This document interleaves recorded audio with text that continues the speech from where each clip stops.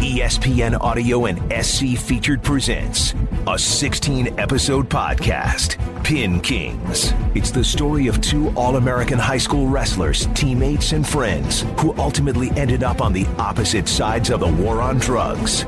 Pin Kings is for mature audiences. Welcome to Episode 6, The Coach. What kind of relationship did Alex have with Coach Zimbler? A very strong, close, personal relationship. I believe more so than my relationship with Coach Zimbler.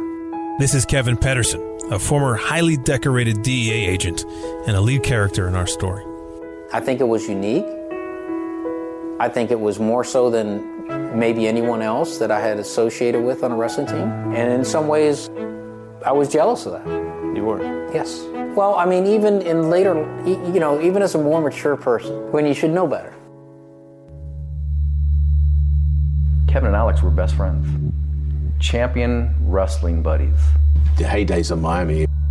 Alex Tecubas was clearly a kingpin. It's a tragic story. The less you know, the more you leave. I wanted to take out the biggest drug dealers. If they ever catch him, he's going away for the rest of his life if they don't kill him when they try to capture him. Could you imagine if Kevin has to shoot Alex? He's a sworn federal agent for a drug enforcement agency. Well, evil goes to jail, or evil ends up dead. Welcome to the SC Featured podcast, Pin Kings. My name is Brett Forrest. I'm a senior writer at ESPN The Magazine. And I'm John Fish, a producer for ESPN. Coaches. Do you remember your coaches from when you were younger? Oh, yeah, of course. They're really a mixed bag. I mean, some coaches were just there killing time, and there were other coaches you tried to connect with, but they kind of favored other guys on the team. Mm-hmm. But there were some you really connected with, and that can be a powerful relationship because you're growing into an adult. You want to show the coach that you're worth it. You want him to value you enough to let you in on life. Kevin and Alex were lucky enough to have that kind of coach at Palmetto High School in Miami. Hall of Fame wrestling coach Barry Zimbler. Who was Barry Zimbler? Second father to a lot of guys. This is Mike Pedersen, Kevin's older brother, who also wrestled for the high school team. Highly respected. I look back on it now. I think he was in his mid-30s when he was coaching. And I look back now, he seemed like an old guy to us, but we were high school 10th, 11th, and 12th graders. We all loved him. He had that, we respected him. We loved him. He was tough. Physically, we were in shape. Coach Zimbler brought us to another level conditioning-wise. He had us at top-level shape, and we blended pretty well as a team. He set goals. He had some traits that a lot of us took on in life. Here's Barry Zimbler. To a lot of kids, I was like a father figure. And I realized that role very early. You learn that some kids are sensitive and some kids can't take that kind of hard face-to-face helmet-holding coach. And I tried to temper myself, and I was able to do that. It was teaching. I love being a teacher, and I was able to teach. In the 70s, Barry Zimbler built a powerhouse program at Palmetto High School. That was remarkable since he had never wrestled himself. He was a football coach. Yeah, and he was also the guidance counselor at Palmetto High School, which kind of made sense because as he learned the sport of wrestling himself, beginning in the late 60s, he was able to influence his wrestlers toward a real future.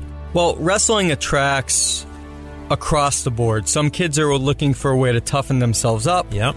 And some are pretty wild already and in need of discipline and some structure. What sort of presence did Coach Zimbler have? The man in charge. This is Kevin Pedersen. He ran a tight ship, and he was a motivator, a leader. On the other hand, if you needed him, he was there for you. I mean, he was definitely a disciplinarian that ran a very tight ship. Sometimes with Coach Zimbler, practices were non-stop wrestling. Dom Gorey was a teammate on that Palmetto High School wrestling team, and he went on to be a commander for the Space Shuttle. We would go sometimes for 30, 40 minutes of live wrestling without stopping. And when we would go to matches, and talk to other teams and talk to their wrestlers, they would ask me, how is Palmetto so good? And that was my big answer, was that their practices were tough. They were different than most other teams, and we would just go with wrestling. And it wasn't so much with technique as conditioning and just overwhelming other teams with our conditioning. It was hard, and I often used to say that I couldn't wrestle for me. This is Coach Zimbler. It was hard. I worked them very well and very hard. In fact, Kevin, that you've talked with, said that very, very hard practices, but I knew what it was going to take to win and to wrestle other teams, and we're not going to be beaten by some team that's physically or mentally superior to us, because we were going to be physically and mentally superior to everybody else. So I would say that my practices were very hard. Why couldn't you wrestle for you? What I had to put those kids through, I would take a different mindset to do what they did. Very, very tough practices, but it really paid off. We were a very, very good team. Miami Palmetto High School is located in the Pinecrest section of Dade County.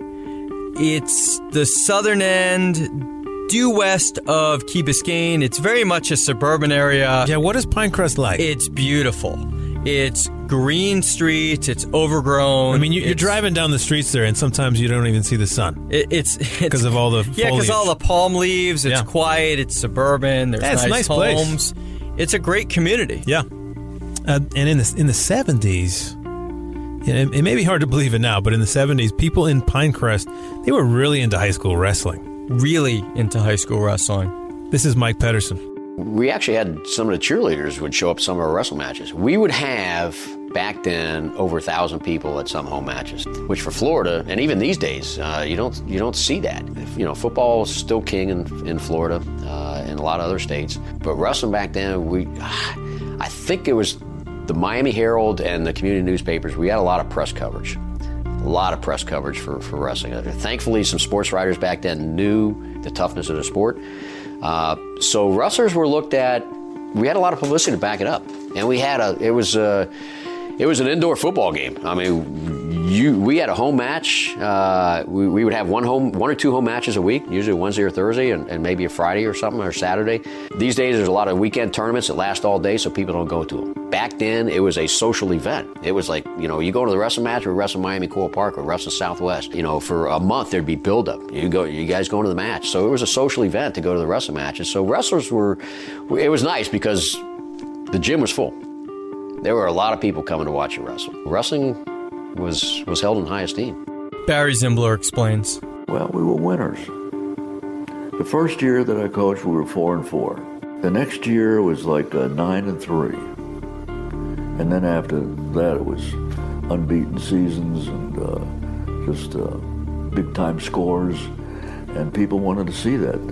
The school took pride in what we were doing. I think we probably were the best in terms of attendance, kids coming to matches and things like that. There were a number of matches that we had to change the location to Dade South in their gym at Miami-Dade College South. We couldn't fit all the kids in that wanted to come. They used to get up on the roof and look through the windows. Everybody loves a winner.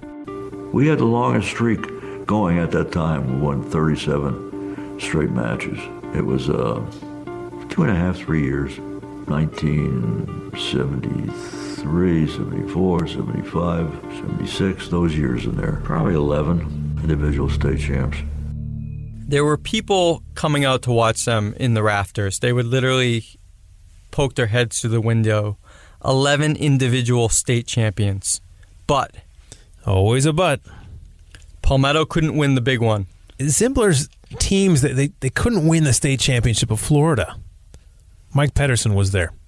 A lot of good wrestlers came out of that program, but we had not been state champs. We were known as we were crushing teams in dual meets because our solid 12 guys, we had a tough guy in every weight class. The title state champs eluded us. So it was always just like right there. We just kept missing it.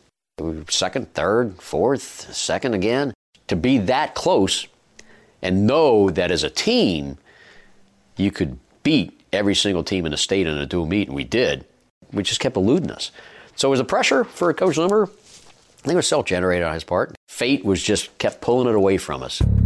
In the 10th grade, Kevin and Alex got to high school. They joined this powerhouse program. They themselves had a lot of success already. When you go back to junior high, they had each been county wrestling champions and undefeated. Well, it was a feeder program. Right. The junior high school program was amazing, Right. which led to this amazing high school program. They both knew that Coach Zimbler, though, had a strict rule. Spots on the varsity were reserved for upperclassmen. This is 1974. Zimbler's catching a ton of heat. He can't win the big one. This is Andrew DeWitt, who went to high school with Alex and Kevin in Miami. I know Coach Zimmer told me, well after that really ate at him. So I think that there was pressure on him. He put a lot of pressure on himself. He probably put a lot of pressure on that team that year. And in early practices, Zimbler sees something in the wrestling room. Dom Gorey describes it. My earliest memories of Alex were when he was a sophomore, and this short, squat, powerful kid that was younger than I was able to do things physically that were beyond sort of the comprehension of most guys in the room. So he early on had this power, strength, this capability to do things in the wrestling room and on the mat in competition that didn't make a whole lot of sense to me how that worked. Somebody that's that young that had these natural abilities that he was just powerful. What was Alex able to do on the mat that surprised you? He could take guys that were far bigger than him, and he could throw them around like they were grade school kids. His power was just impressive, and when you were in the room with him, it wasn't always there. He was one of those guys that could bring to competition a level of performance it's unpredictable. You can't find that in all athletes. I think what Alex had was power and speed that his competition just didn't have. At the high school level, at 190 pounds up, you didn't find the speed and strength that Alex had, and he had it at an early age. At 15, 16 years old, he was dominating kids that were 17 and 18 years old with his speed and power. And he could get in on guys' legs, he could control it from the top, even though he was much smaller in height, but he had this dominance with speed and strength. Kevin, who was wrestling as a lightweight, had a far different experience. When I was in 10th grade, I know I could have started, and I know I could have placed in the state. I think I could have won the state. And my brother was the captain of the team, and I kept going to my brother and said, I want to wrestle off this guy. I never got a shot in 10th grade to get on varsity. So it was hard because that was the system. There's already a system built up, and hey, you're going to wrestle JV because you're in 10th grade. Although, there was one exception, and that was Alex DeCubas. Coach Zimbler's feeling this pressure. Well, it's in the Miami Herald. He can't win the big one. He can't get away from it. I mean, despite all the success he's had, everyone expects him to reach that next level. He's tired of hearing about it, never winning the state title. And what does he do? He breaks his own rule, and he brings Alex DeCubas up to the varsity. And it's the right move. Even though he's usually the younger guy on the mat, Alex goes out. He's undefeated through the season. He's wrestling at a heavyweight at 210 pounds. Sometimes he's going against guys who are 230. Yeah, he looks overmatched in almost every match. 230, 240, it didn't matter. He threw them around. His matches didn't last long. And, that really reflected the way the team as a whole performed that year in 1974. They just coasted through the season. And at the end of it, here we are again, 1974 Florida State Championship. They're primed and ready. They're the favorites. We've heard the story before as they go into Stranahan High School in Fort Lauderdale. But things don't go according to plan. There we go again, Palmetto. Kevin's brother Mike, he's a captain on the team. He doesn't make it to the finals in his weight class. A few other teammates get upset. They lose. And it looks like it's the same old thing that is going to happen to Palmetto. Close, but no title. Yeah, close but not close enough. And in fact, When it comes down to it, at the very end of the state tournament, all eyes are focused on one match because Palmetto has one chance left to win the state title, and it all rests on the shoulders of this 10th grader who shouldn't even really be there, Alex DeCubas. Just this thing out of a movie. This is Scott Scharouse. In the penultimate match of the tournament, he's in there for the state title, and it's an undefeated senior he's going against. And in order for Palmetto to win the title, he actually has to pin the guy. Well, people aren't really expecting him to win, much less Zimler goes to him before the match. And I was around a lot, so I'm helping him warm up and this. And Zimler's like, if you pin this guy, we're going to get the state title. And, Alex is just focused on, he's not really engaging in that. Alex gets behind in the match, then he's ahead, and going into the third period, the match is tied. Mike Pedersen remembers. He had to win his match. He loses, we're in second place. We got eluded again. 10th grade Alex wins his match, and he's state champ. We're state champs. So pressure on him was tremendous. I mean, how does a 10th grader deal with it? I'm sitting there off to the side. I didn't watch his match. I was just listening. The clock is ticking down to 30 seconds. Alex makes a move. Here's Scott Scharouse. He's very, very fit, so the other guy's getting a little more tired, and then he starts to turn him, and then it's this get your chin in his chest, hurt him, pinch his head, dig in his chest, and Alex drives him over, pins the guy, and it's just something, it's literally like something out of a corny movie, and everybody's losing it. And Alex's dad is dancing, Zimler is dancing, everybody's just as happy as can be. Mike Pedersen reflects. I finally heard the slap of a mat pin, and I kind of looked and saw Coach Zimmer jumping up, and I saw everybody jumping up and cheering, and I'm over in the corner going, yes, he did it. How did Coach Zimler react to Alex's victory? Couldn't wipe the smile off his face. Tears in his eyes. We were state champs. Finally. And it was the 10th grader, Palmetto state champs. I mean, hard to describe. I mean, I'll admit, I had tears coming out of my eyes. All these years later, Barry Zimbler still vividly remembers that moment in time. There was a mob of people streaming out of the stands. It was just incredible. It was a great feeling as a sophomore for him to win the state championship. It was incredible showing athletically and heart-wise. I'm a very emotional guy, and I started weeping. I teared up pretty good, and he did too. And that was the kind of young man that I was happy that I was able to coach. Well, I was very proud of what had happened. I was proud that he did it, and he there was a lot of controversy even in the newspapers sometimes because Zimler has acquired this and he's done this, but he never won a state championship. He had several unbeaten seasons, that kind of thing, but he's never won a state championship. I've never won a Super Bowl, Dan Marino, that kind of stuff. So the emotions spilled out, very much so. And if that was the beginning of a strong relationship with Alex, then so be it.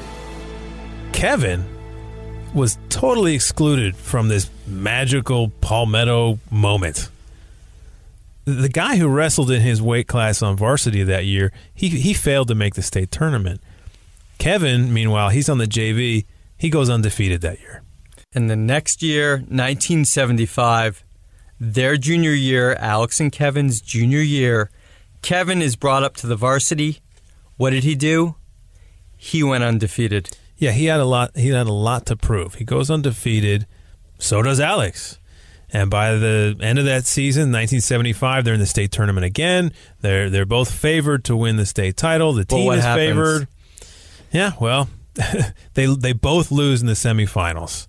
And because of their losses, Palmetto fails to win the team title. That is their only loss on their record to date.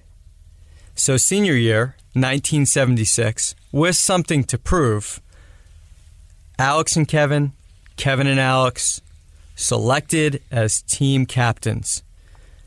But they're pretty different from one another, even though they're captains. Here's Barry Zimbler on Alex. He was a good kid. He was a good guy. He was, other athletes were drawn to him because he was a role model. A role model. And I think that carried over into his personal life. There are some kids that are naturally gifted athletes. This is Mike Pedersen.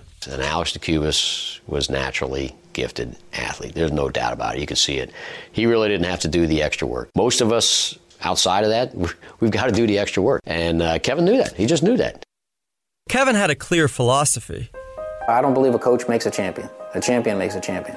Coach can help a champion, but a champion's going to do everything extra that he has to do on his own. But to be an undefeated champion, in whatever field you are, you've got to give it everything you've got. You got to eat, sleep, live wrestling. Run to practice, run home from practice, work out all year long, go to off-season tournaments, go to wrestling camps, learn, work hard in practice, wrestle bigger people. Don't be afraid to get beat in practice. Get beat in practice. Try new moves. You've got to give it everything you've got to be a champion. What kind of wrestler were you? I was a dang good wrestler. I was a champion that ate, slept, lived, died wrestling. That's what I did. Describe your training regime. I would get up in the morning and run. I would go to school. I would run home from school. I'd run back to practice. I had practice. Before I went to bed at night, I would run again.